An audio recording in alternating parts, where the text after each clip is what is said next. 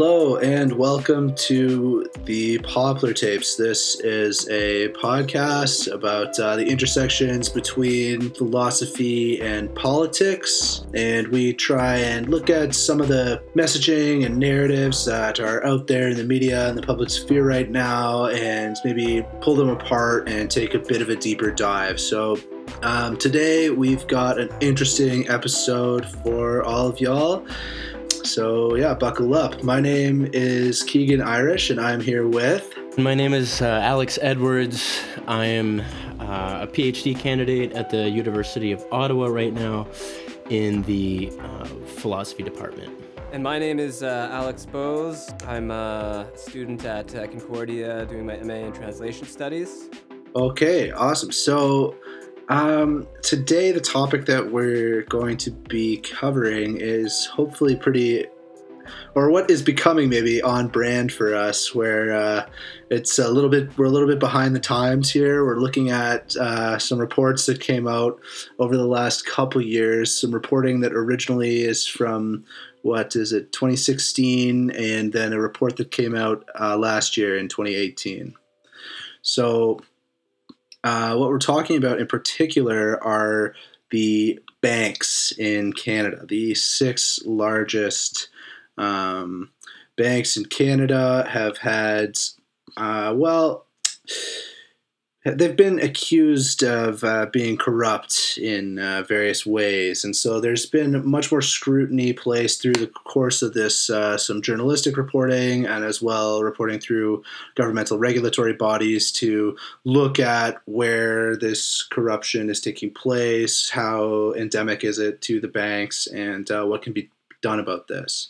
And I guess it's probably important to point out that this is sort of taking place in light of the changes to banking regulation that were rolled out after the 2007-2008 financial crisis. So, yeah, Alex Booz, do you maybe want to give a bit more background on the media stories we're looking at here? Yeah, definitely. On March 6, 2017, the journalist Erica Johnson published a CBC Go Public article that was entitled, quote, "I will do anything I can to make my goal. TD teller says customers pay price for unrealistic sales targets," unquote. So in this article, Johnson kind of weaves together personal statements of TD tellers, a diagram depicting TD's rising earnings in the billions from 2012 to 2016, and other information that reveals how TD tellers have been breaking the law to reach TD Canada Trust's retail sales targets. And Johnson even points out that the pressure on TD tellers to reach sales targets is so bad that the distress that the employees are feeling led to some of them to even seek medical leave. And then about a week later, or not even a week later, about 4 days later, on March 10th, Johnson published another article entitled, quote, "We do it because our jobs are at stake," unquote. TD Bank employees admit to breaking the law for fear of being fired, in which Johnson writes, quote, "Hundreds of current and former TD Bank Group employees wrote to Go Public describing a pressure cooker environment they say is poisoned, stress-inducing, insane, and has zero focus on ethics." Sounds like a great place to work. Yeah. One TD teller even admits to increasing clients' lines of credit without informing them, which violates the Federal Bank Act. Okay, awesome. So we want to kind of look at these stories and embed them in maybe a broader scope or a bigger picture of what is going on right now in our capitalist economy. And one of the ways that, the way in that we're going to take is by means of a really interesting theorist by the name of Mark Fisher. And so he was a British academic, and he wrote this book called Capitalist Realism. And really kind of in a in broad strokes, what the book is about is the way that capitalism has closed off the total horizon of possibility, of political and kind of ethical possibility, right? And so the subtitle to the book is There No Alternative?, which is sort of a play on Margaret Thatcher's famous statement, there is no alternative. There is no alternative to capitalism, right? This is what needs to be done.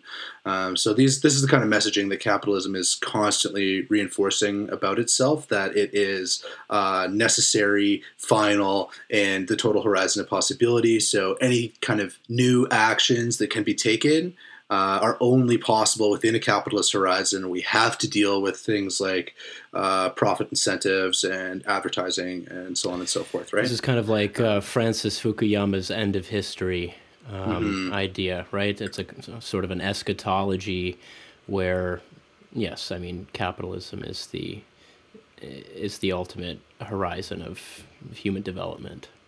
Yeah, this is the final and best stage of what an economy and what a political life could be like, or what collective life and society in general could be like. And so Mark Fisher is highly critical of this kind of idea and wants to sort of poke holes in the horizon of capitalist realism. It's like a conceptual and literary tapestry also that almost kind of depicts motifs that can help us shift our thought patterns and like try and think ourselves out of the kind of like seamless appearance of realism that capitalism creates. Totally. So with that as sort of an intro, we're going to look at these banking practices.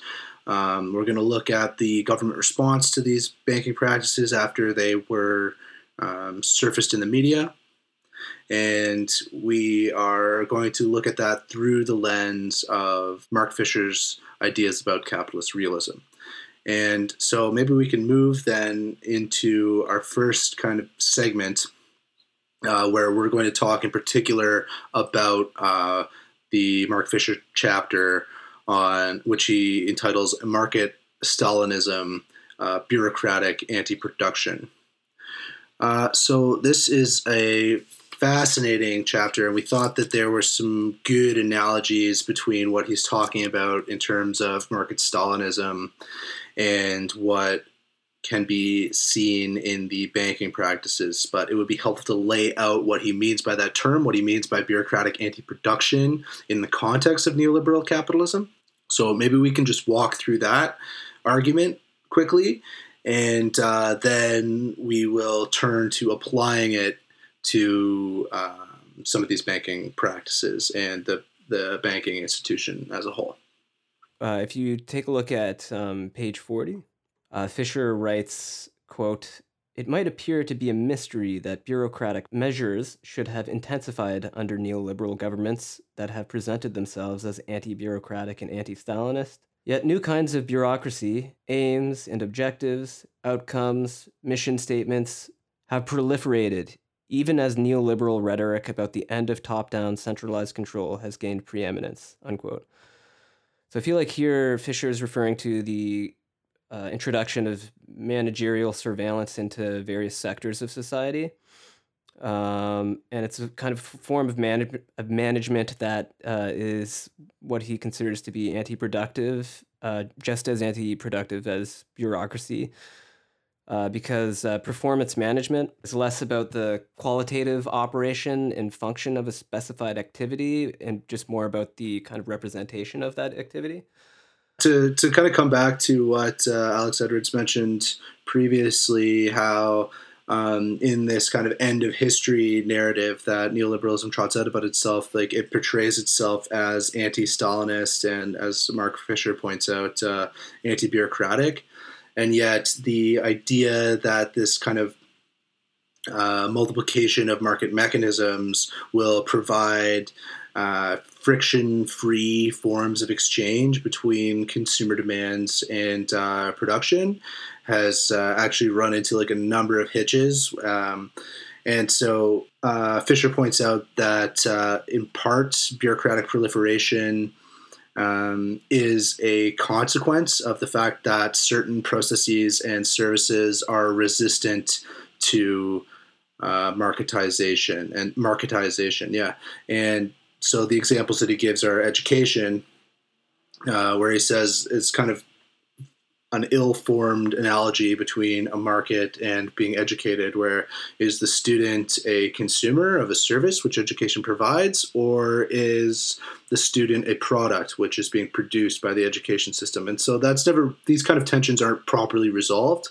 And similarly with the healthcare sector, they're not, those things like that are not easily marketized and commodified. And so there need to be these metrics that are put in place in order to ease the transition into market economies. And so all of a sudden these kind of bureaucratic management of the metrics begin to proliferate.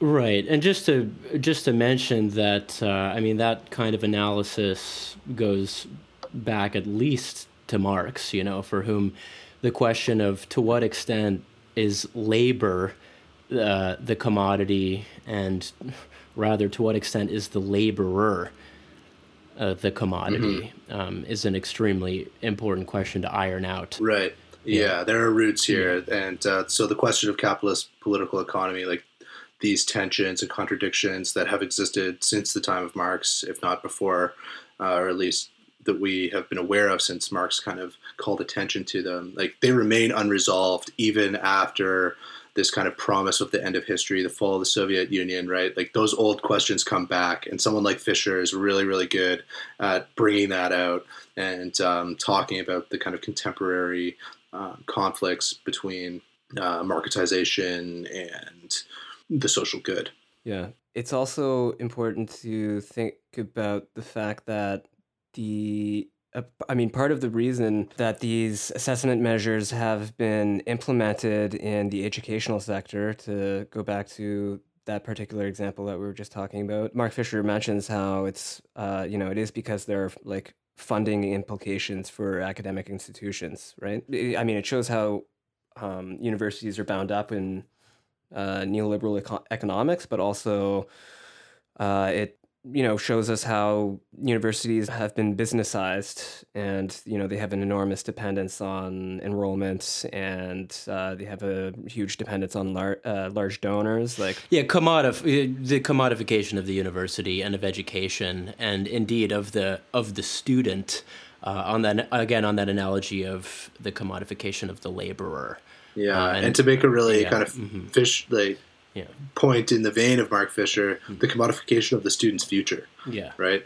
Like there's this way in which we are gambling on the student's future. We're taking out loans with interest on the possibility of the student's ability to generate future profit. So right, but of course we get stuck in this unending cycle of increasing interest, and to the point that your entire future essentially becomes an indentured servant.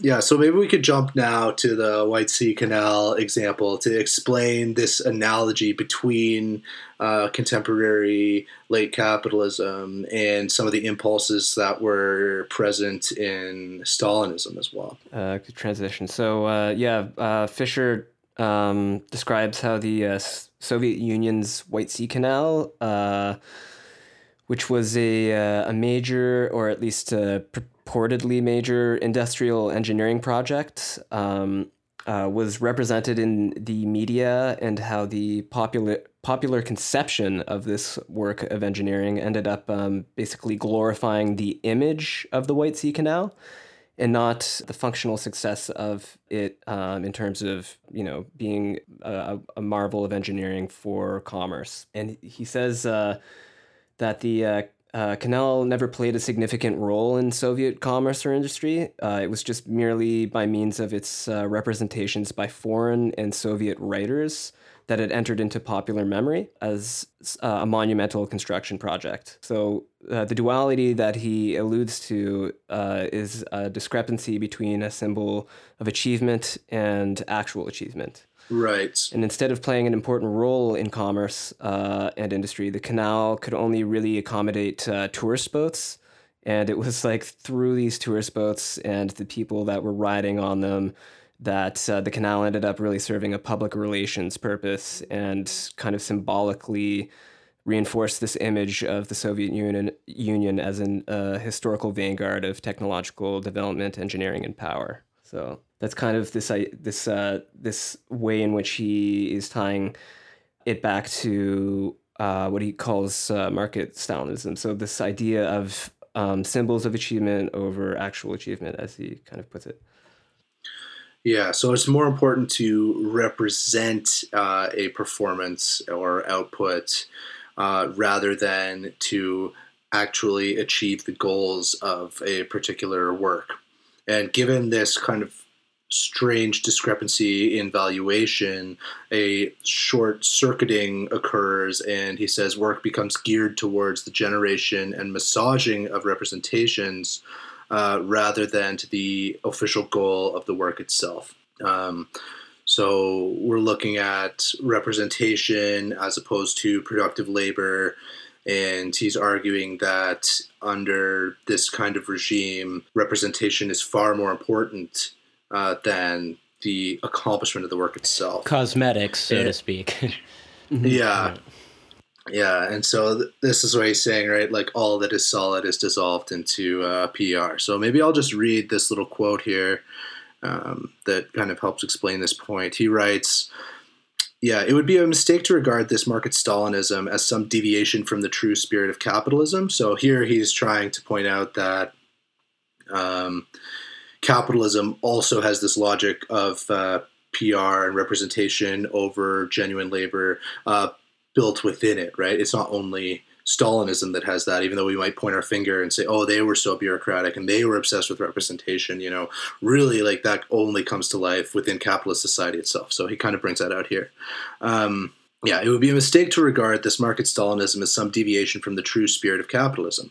On the contrary, it would be better to say that an essential dimension of Stalinism was inhibited by its association with a social project like socialism and can only emerge in a late capitalist culture in which images acquire an autonomous force. The way value is generated on the stock exchange depends, of course, less on what a company really does and more on perceptions of and beliefs about its future performance. Mm-hmm. In capitalism, that is to say, all that is solid melts into PR.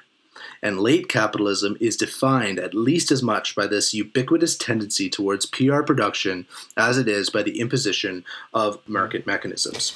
Yeah, so there's a really... Yeah, sorry, go ahead. I just wanted to say there's something at least quasi-Platonic, if not straight up Platonic, about this issue of, letting the image take the place of the original, or that of which it is the image, and sort of forgetting about the image as image and letting it obfuscate what it's supposed to represent. Absolutely. Just a shout out to my boy Plato. Okay, moving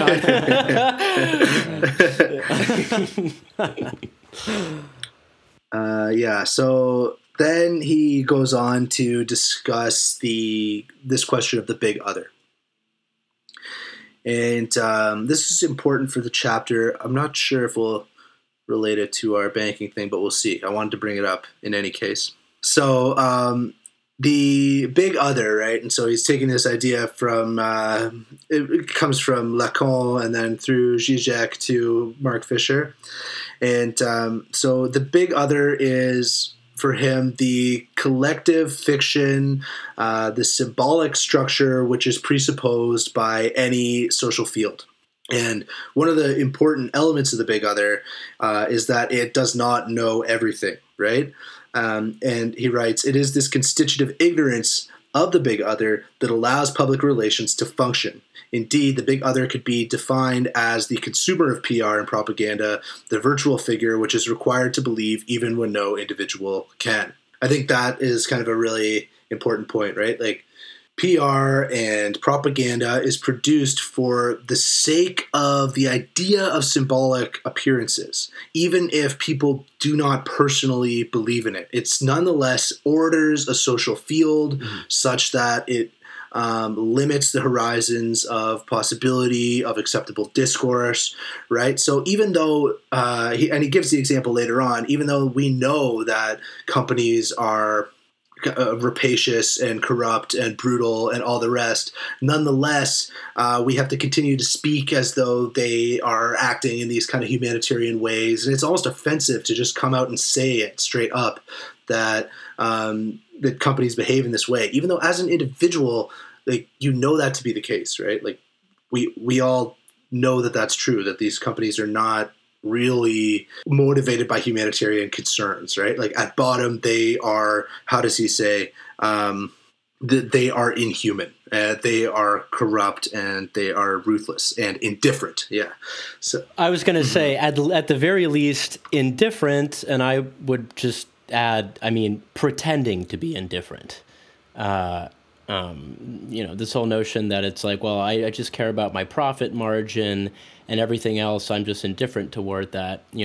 Well, the individuals involved in that are still, members of society. They emerge out of, the social networks that we all belong to. And in that sense, it's sort of pretending to be indifferent, although, actually being harmful. Or at least wrongful. Yeah. Totally. I think that you can definitely take what you just said, Keegan, and see that happening in the CBC article and that Erica Johnson published. We'll put, I guess, like hyperlinks in the show notes. We'll get into more detail once we start analyzing the FCAC report. But one of the things that I noticed in the Financial Consumer Agency of Canada's report and in the CBC articles is that there's a discrepancy between the testimony of frontline employees who are talking about the stress-induced environment and what the banks say. And even by just saying that banks are saying this kind of refers to them as this weird non-identity or like impersonal autonomous entity that is kind of like the bank can never really directly be encountered in this weird way. But the banks here are denying the counter narrative that is being set up by the investigations and the media narratives. And Johnson's article, or one of her articles, the CEO of TD, Bharat Masrani, who is still the CEO today, he became the CEO in 2014. He claims that TD has a history of great customer service because, quote, by listening and responding to our colleagues and our customers, we are in the trust business. Everything we do is about earning and sustaining the trust of those we serve. So he is absolutely ignoring the counter narratives that are being constructed here. So what you're pointing to, Alex, is this clear conflict between the bank, the PR of the banking firm, and the reporting that we're seeing on the ground of the pressure to break the law, of the pressure to meet these sales targets, and so on and so forth, right? And which necessarily will be these kind of breaches in trust, which is precisely the thing which the CEOs of the banks say that they broker in.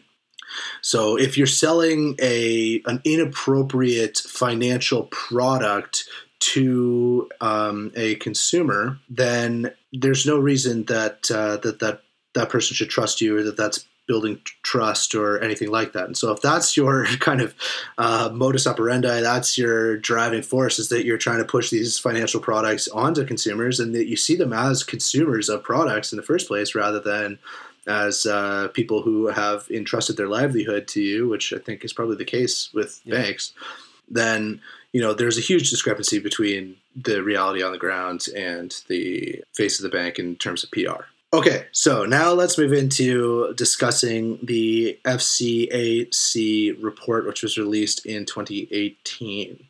And so FCAC stands for Financial Consumer Agency of Canada. And so this is a regulatory body which attempts to produce legislation which will regulate the banking industry. Yeah. And it also, one of its statements is that it's supposed to help educate consumers on the financial sector as well. So it's kind of there for the public. Like you can find the report we're talking about online. Yeah, so one of their mandates is to educate the public and generate more financial literacy, which will hopefully reduce the degree to which banks can prey on people by pushing financial products that those people should never have purchased. Yeah, so the report is an interesting, if strange document, right?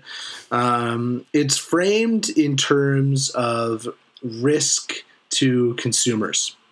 So it already kind of takes on this language of the finance industry where we're thinking about the distribution of risk as sort of a probability, a metric of probability. So there's a lot of those kind of weird elements to this where it is very much bound up in the power structure of the banks themselves, the language of the banks themselves, the discourse that surrounds finance in this country and in the capitalist economy. The lingo of finance capital, if you like. Yeah, exactly. Exactly. It's they're speaking that language, but nonetheless, the attempt here is to help out consumers, and we can talk about how successful that is. But I do think that there are important things we can learn from this report. So first of all, the government in this case, through the mechanism of this agency, is responding to narratives and reporting that are in the media. That alone is pretty interesting. That it took a reporter kind of digging into these issues and bringing them into the public eye for it to become something that was important enough to be monitored or for this data to be produced in the first place. And so I think one of the most interesting points and framing devices that they use is that technical or technological changes and developments have led to fundamental changes in the model of the banking industry. So with the proliferation of online banking, and as most consumers prefer to use online banking for their day-to-day transactions or to go to an ATM at the most in terms of their kind of day-to-day banking, it has changed the way that banks look at their brick and mortar institutions, right? The branches. The branches have been transformed into stores. And the tellers at the counters and the other folks that you might interface with at a bank have become channels for potential sales in the eyes of the bank itself, right? I think Alex made a Freudian slip earlier when he said bank sellers, tellers. Yes. Yeah, exactly. Yeah. They are out there hustling, right? One or the other. Nice catch. Yeah. Yeah, and so there's a whole, there's a focus on sales, right? Sales are incentivized for the staff, right? And there's a culture around making sales of financial products that has become the kind of central component of what is done at a bank branch. And I think a lot of people at the level of like the common public, or to use the lingo, like consumers, have not really made this switch psychologically. Like they don't think of themselves when they go to the bank as being sold a financial product. Right? Like they think of themselves as going to use a service which is necessary to participate in our economy, right? Mm-hmm. So I think even just at that level, there's a discrepancy. And to think about what these new technologies have done in changing how banks operate. Not that they weren't exploitative before, but there's this new kind of development. Yeah. To add to that, instant communication technologies and networked infrastructures have been kind of normalized and have been kind of assimilated into our everyday, but they allow for banks to have these third-party arrangements, and so banks are capable of extending their reach and selling products like credit cards to consumers in non-bank settings, so not at a branch, right? You can go to a sporting event or an airport, and there are going to be kiosks that try to sell you, banking products, I guess you can call them, right? And They also, data mining and data profiles and data processing has changed the internal governing structures of banks now. So data collection is used both as something for the performance management of a bank, managing the employees and their performance output, and then it's also been used to create those profiles of its consumers. Mm-hmm. In a panopticon sort of setting, everybody's being watched, but you sort of participate in your own imprisonment, which is, I think, that really speaks to the performance management component, where it's all about creating this culture of the sale of financial products, which banks do by generating financial incentives and other kinds of incentives for their workforce, right? In the report, it says that currently banks tend to assign greater value to more profitable and complex financial products and services, which may lead to mis-selling and poor consumer outcomes, which is a very nice way of putting things. So yeah, talk about a euphemism. Yeah. So these sale targets, right, are really encourage the workforce of the bank to push these different kinds of financial products onto consumers without concern for what the financial status and future of those individuals might be. And so this is sort of the big concern from the perspective of the FCIC. And they have a series of strategies for attempting to mitigate those new risks. And I mean, we could talk about this, right? Because we could talk about how effective their strategies are on the one hand, but we can also talk about the framing in terms of risk. Where does this risk come from? Why is it that consumers of the bank's products and services are saddled with this new risk and this sort of need to become financially literate in new kinds of ways and be educated on these financial products, right? Like, why are these financial products being generated in the first place? And I think that those kind of questions about the root of the problem aren't something that really register for regulatory bodies. And the fact that they don't kind of frame their questions in terms of where these problems are coming from, it leads to kinds of solutions which, will maybe offset the quote-unquote risk, but how is that going to stop the continued generation of new financial products in order to generate new financial incentives for banks themselves, right? I don't really think that it will. And so that, for me, is where the report... it's Band-Aids. Yeah, right? It's a Band-Aid solution. And we could talk about... Instead of actually diagnosing the root causes of the sickness, Yeah. Mm-hmm. Yeah. Well, yeah. So the report's about 26 pages long. And in the report, they mention mobile mortgage specialists. They're people that go out into the community and meet clients and business contacts in order to kind of basically, sell mortgages independently of a branch channel. And so it says in the report, this mobility, coupled with 100% variable pay, presents a higher risk to consumers, particularly given that controls are underdeveloped and levels of bank supervision are less intense. So these mobile mortgage specialists, they don't have a base salary. They're just paid commission, straight commission. So they're going off and meeting people and trying to sell mortgages independently of branch, and there's no manager really supervising them. And the report even says that some banks sell upwards of 90% of their mortgages through mobile mortgage specialists.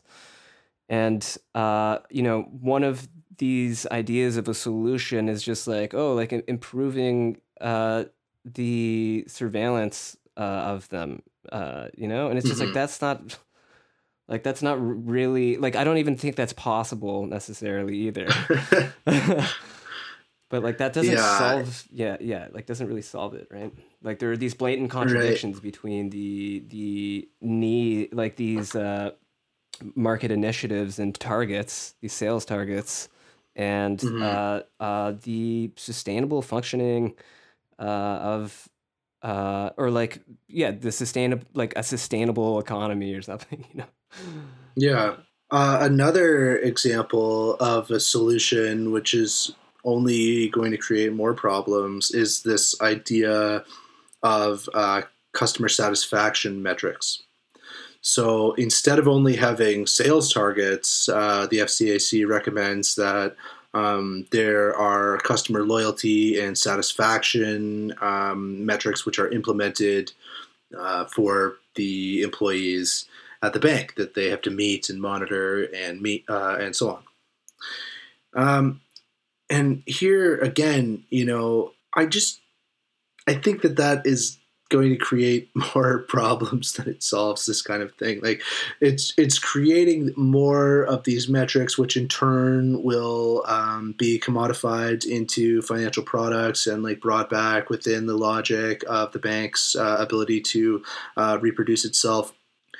And also maybe I'll just leave it at that. Like it just seems maladapted to the problem itself. Rather, it just creates yet another kind of level of bureaucracy, as Mark Fisher talks about, right? Yeah, or if you want, layer of commodification, right? So it's like it's a new market, right? As they say, exactly, that is open for exploitation. Yeah, because as soon as you generate these metrics, right? As soon as you generate these metrics, then they become market targets, and they are brought within the logic of this market. So, whereas the whole problem in the first place is the commodification of the whole process, right? I mean, like that's actually the problem. Yeah.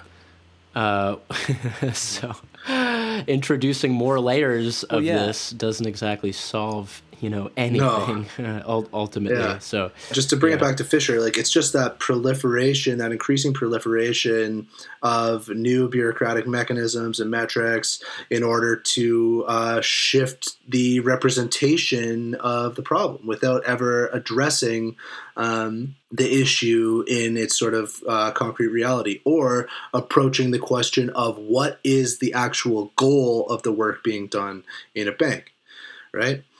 And that's never asked. And so what I noticed about a lot of these, to kind of maybe draw out a larger trend here of with the two examples we've given so far and the other solutions offered in this report, what I noticed is that they are cultural solutions to structural problems. So this is one of the things they talk about, right? Oh, well, if the tone from the top, quote unquote, is about treating the consumers well and being concerned with their particular financial situation, if we change the cultural value on the cultural values on the sales floor, then it will decrease the risk to consumers of being taken advantage of.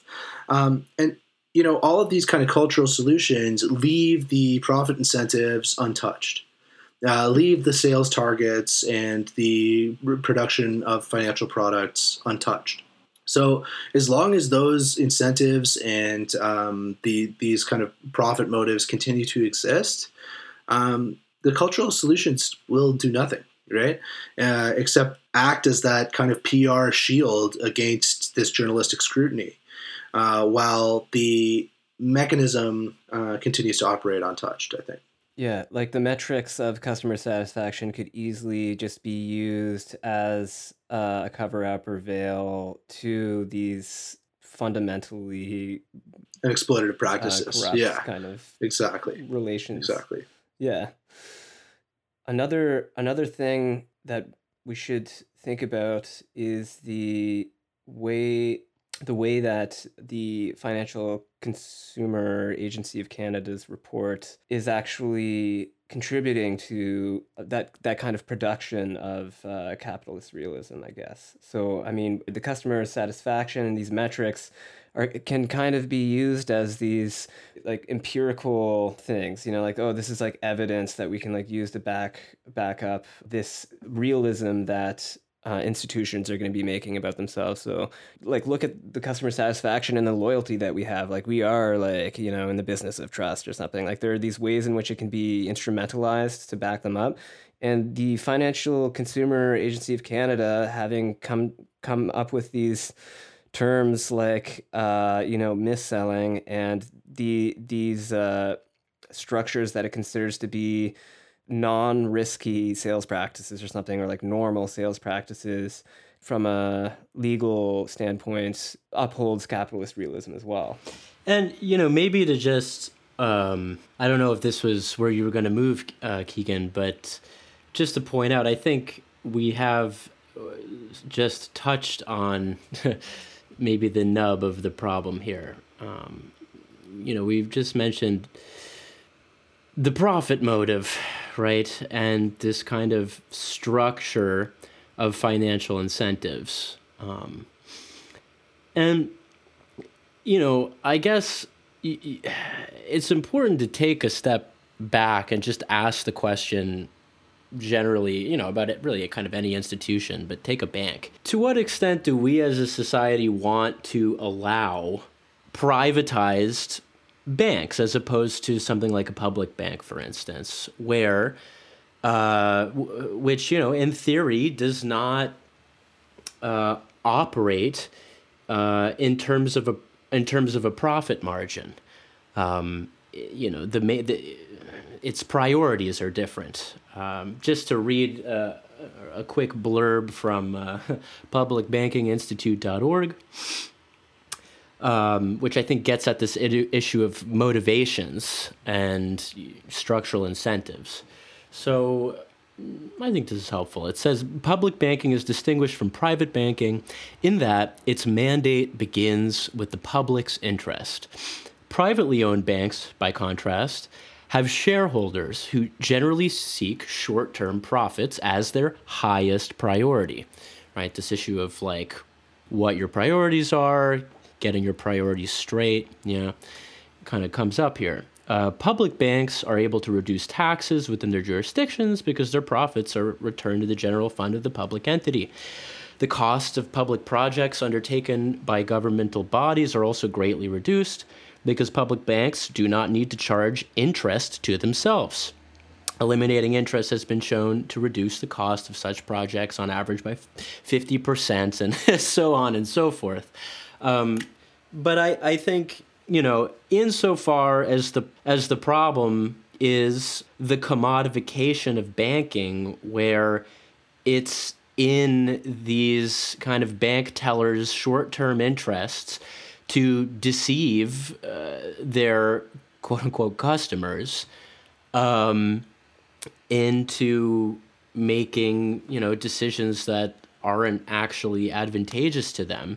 It sort of creates this rift within labor, within working class people. I suppose maybe, I think this is right to include both, the bank tellers, right? Oh, for sure. So, and it creates, to the point that it literally, as the article points out, and as you point out earlier, that it has traumatized these bank tellers to the point that they've had to take medical leave because, they have a conscience. And I mean, it's deeply traumatic, just even at the individual psychological level, let alone social well-being.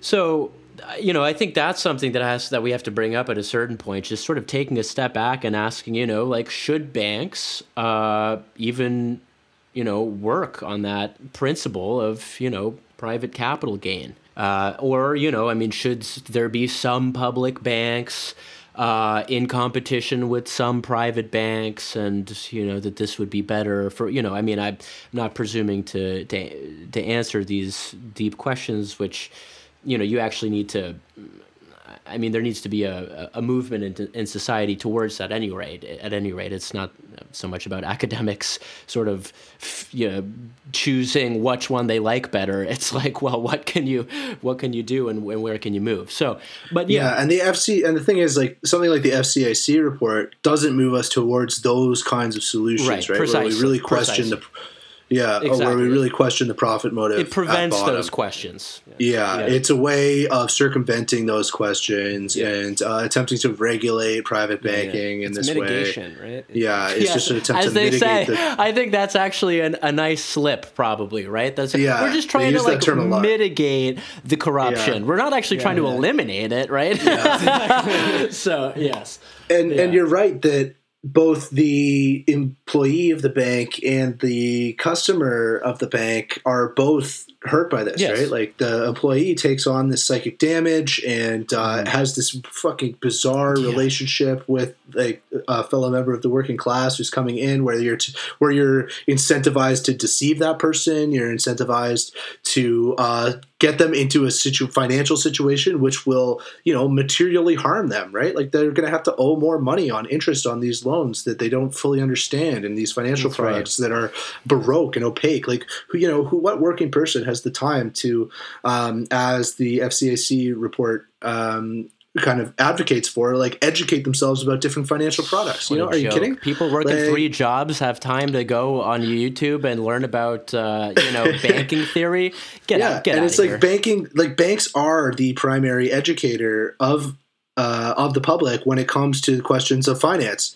So it's like, and it's in their interest to be as deceptive as possible. So to say that, the public just should like take on this moral duty on their own and like learn about this stuff is pretty unfair. It's like we can't really unload that onto people to be able to understand increasingly baroque systems, which are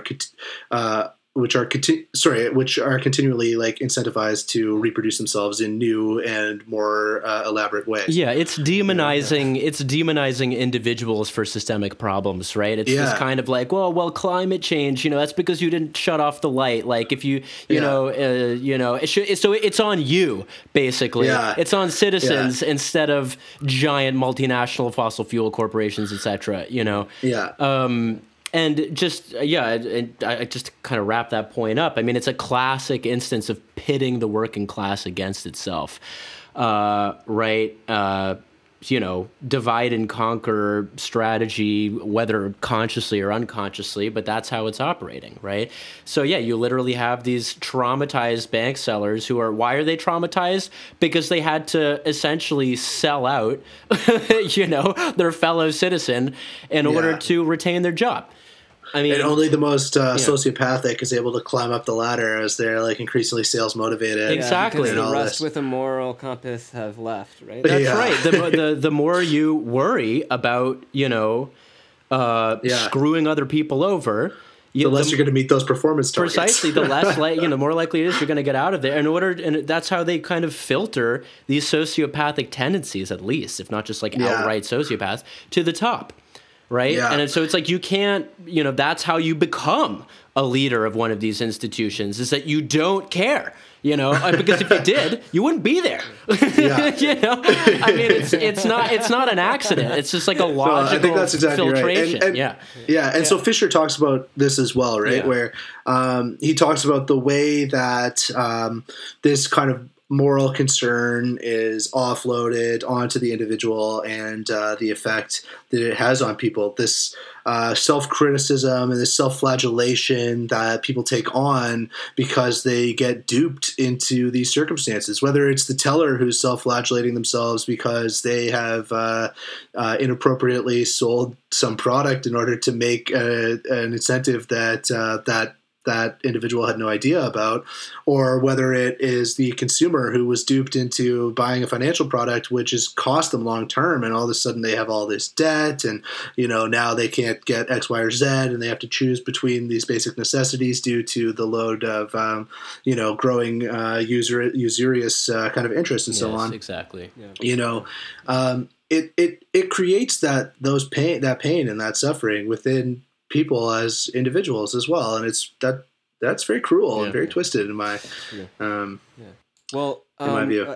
I think this raises a really important question though, which is where to place accountability in relation to it within this context, right? So yes, both the FCAC report and the CBC article tend to portray the the banking employees and like the frontline staff as people who are victims to the market initiatives, and I mean, we are like, of course, yes, like the psychological distress and fact that they're employees who needed to seek medical leave is extremely concerning, right? And even with those terms that were mentioned in the article, like it's a pressure cooker environment, like insane, like, obviously there's a huge issue there. But they do tend to portray the individual workers as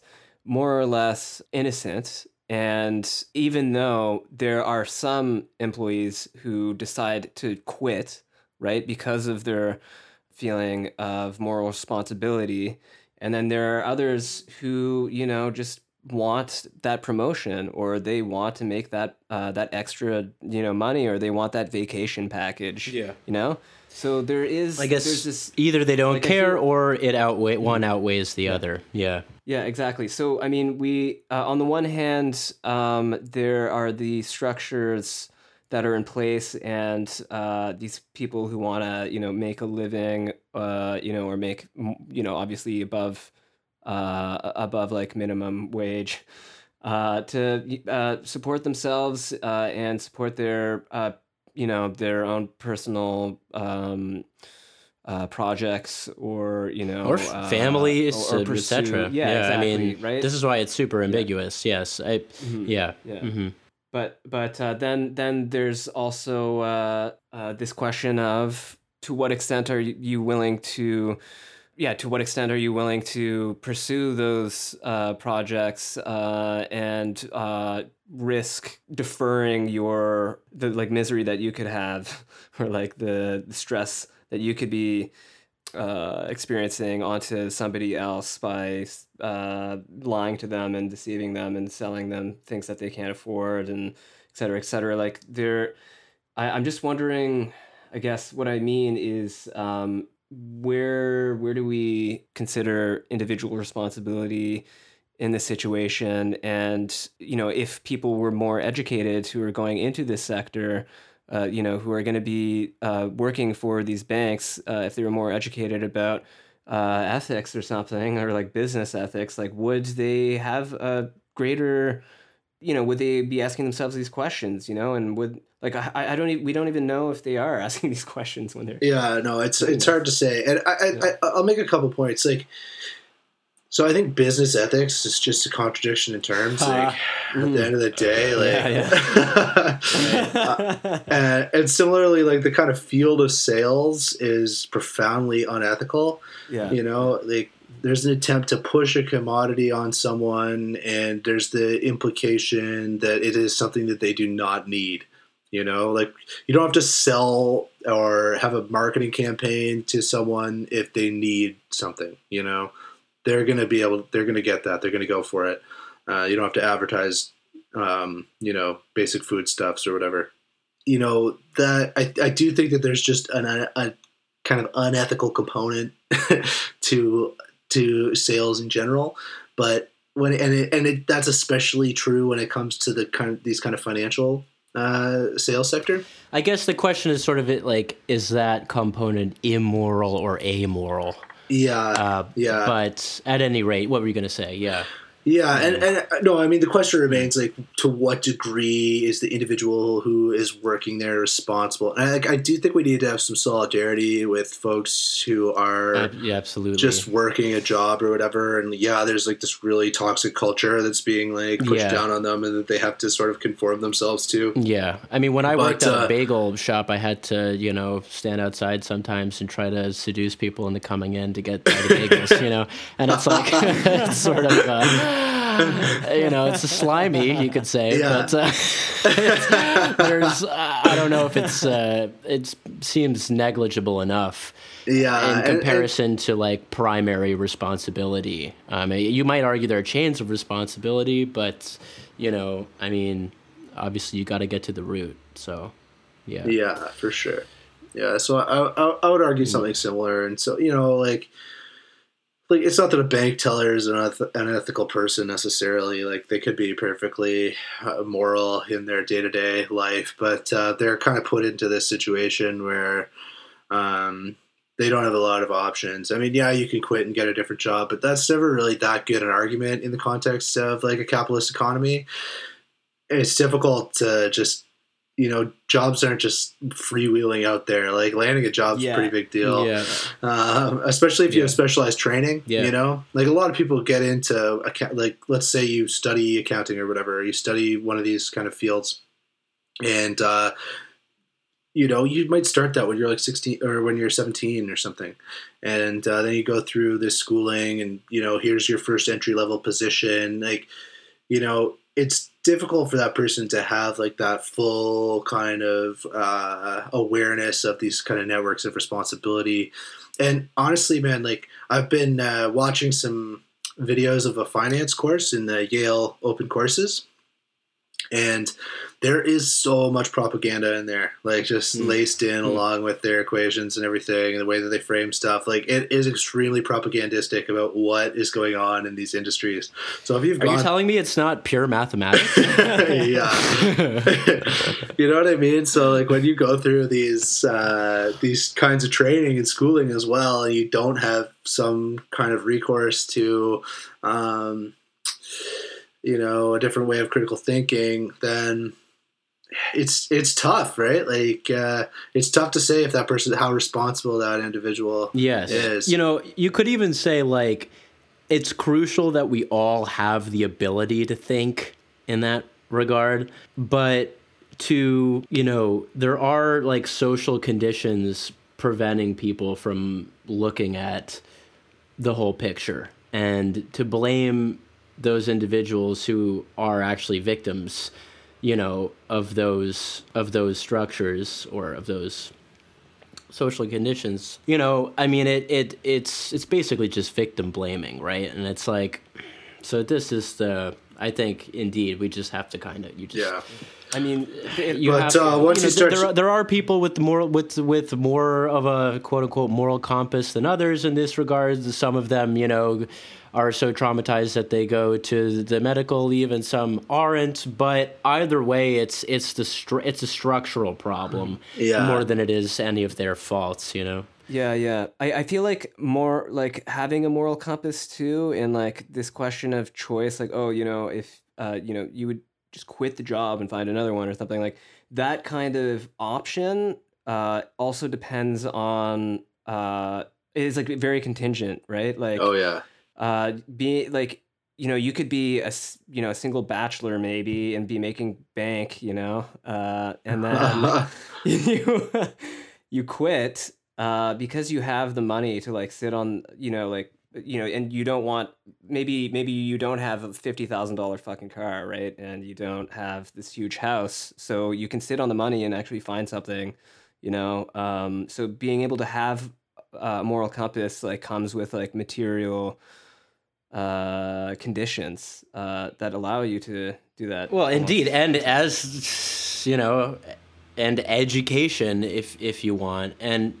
expecting everybody to have a good grasp on what do you want to call it, like just economics in general, is totally unfair, and it's also elitist, right? And especially like the ethics of economics, like the ethics of economics. But maybe we can just say this: if you're listening right now and you're considering becoming a mobile mortgage specialist, maybe don't do that. Consider a different path. It's a tract that you might find. Turns out you might find it traumatizing to the point that you have to go to the doctor or the psychologist. Yeah, and if you don't, it might turn you into a monster. So consider not doing that, right? Because if you do manage to rise up, like, shit, dude, you're lost. Like, by the time you become a banking executive or some shit, like, whew, I don't know what we can say for that person. Maybe just to bring it back around here. So we kind of talked through a few issues here. It's a really hot sweaty day, so I think this one was a bit scattered. But it's been fun kind of looking at this stuff, and I would encourage y'all, if you're listening, to maybe read the executive summary of the FCAC report. It's like a page, and just think about these issues next time you're going to the bank and they algorithmically ask you the same question, like, do you want to get whatever protections and so on and so forth, and they ask you every fucking time, and you're like, no, thank you. Like, I do not want this financial product. Just notice those patterns, right? Like, notice those patterns, and don't ask them about it and imagine that they are going to give you good advice. That's a problem that I've run into in the past, like in my own, just from an anecdotal perspective of like trying to navigate banking and everything. Like, when I trusted the people who told me what kind of bank account I should have and how I should organize these things, like, you get burned pretty easily, so you do have to kind of do your own research and not trust that those people have your best interests at heart. And when you read that page or the whole report, pay attention not only to the content, the ostensible content of what they're saying, but also the form, in which it's said. Like when we were talking before about the framing, of risk prevention and so forth. And you can ask, to what extent does the form in which it's written, if you will, to what extent does that inform the content of what's there? Because as we were saying, there's a big difference between Band-Aid solutions and, eradication of root causes. Again, if you go to the doctor, you want the latter and not just the former. And, you should, So you keep that in mind, not just what they're saying, but how they're saying it. Yeah, absolutely. Yeah, definitely. And if you do want to see the full report and read through it, it's called the Domestic Bank Retail Sales Practices Review. You can just look that up online and Google or whatever search engine you may want to use. And DuckDuckGo. Yeah, exactly. Opera. Yeah. But okay, wait. Maybe if I can just speak to Edward, to your point there, briefly, because like this form, the way in which the language in which these ideas are couched, that are coming from these regulatory bodies, that are coming from the banks, like, remember, that's the representation of what they're doing. And they're so fixated on representing it in a way that it will be palatable, that it can go down, that these transactions can happen without friction, and that they have your best interests at heart. Like, that way of representing themselves, right? Like, that's the PR that hides something much uglier, much more rapacious, that it doesn't have much relationship to the kind of stated goals of the work as they appear in the PR, right? And that would really be the point from Mark Fisher that I think is important to drive home when we're talking about this stuff, is that there's this real discrepancy there between consumer satisfaction metrics and between the ultimate driving force behind having a private bank in the first place, which is to profit off holding everyone's money, at the end of the day. It betrays the assumptions, the fundamental assumptions, which aren't actually stated in the text. Okay, so maybe we'll leave it there. Thank you guys. If you've come with us this far, that's awesome. I hope this wasn't too all over the map. It has been fun to dig into this stuff and really think about it. Pleasure, you guys. Yeah, indeed. This is the Poplar Tapes, and you can follow us on Twitter at the Poplar Tapes, and if you think we're wrong about everything, or you think we missed some important points, then hit us up there and let us know what you think. And with that, we'll take care, guys. Wonderful. Take care. Take care.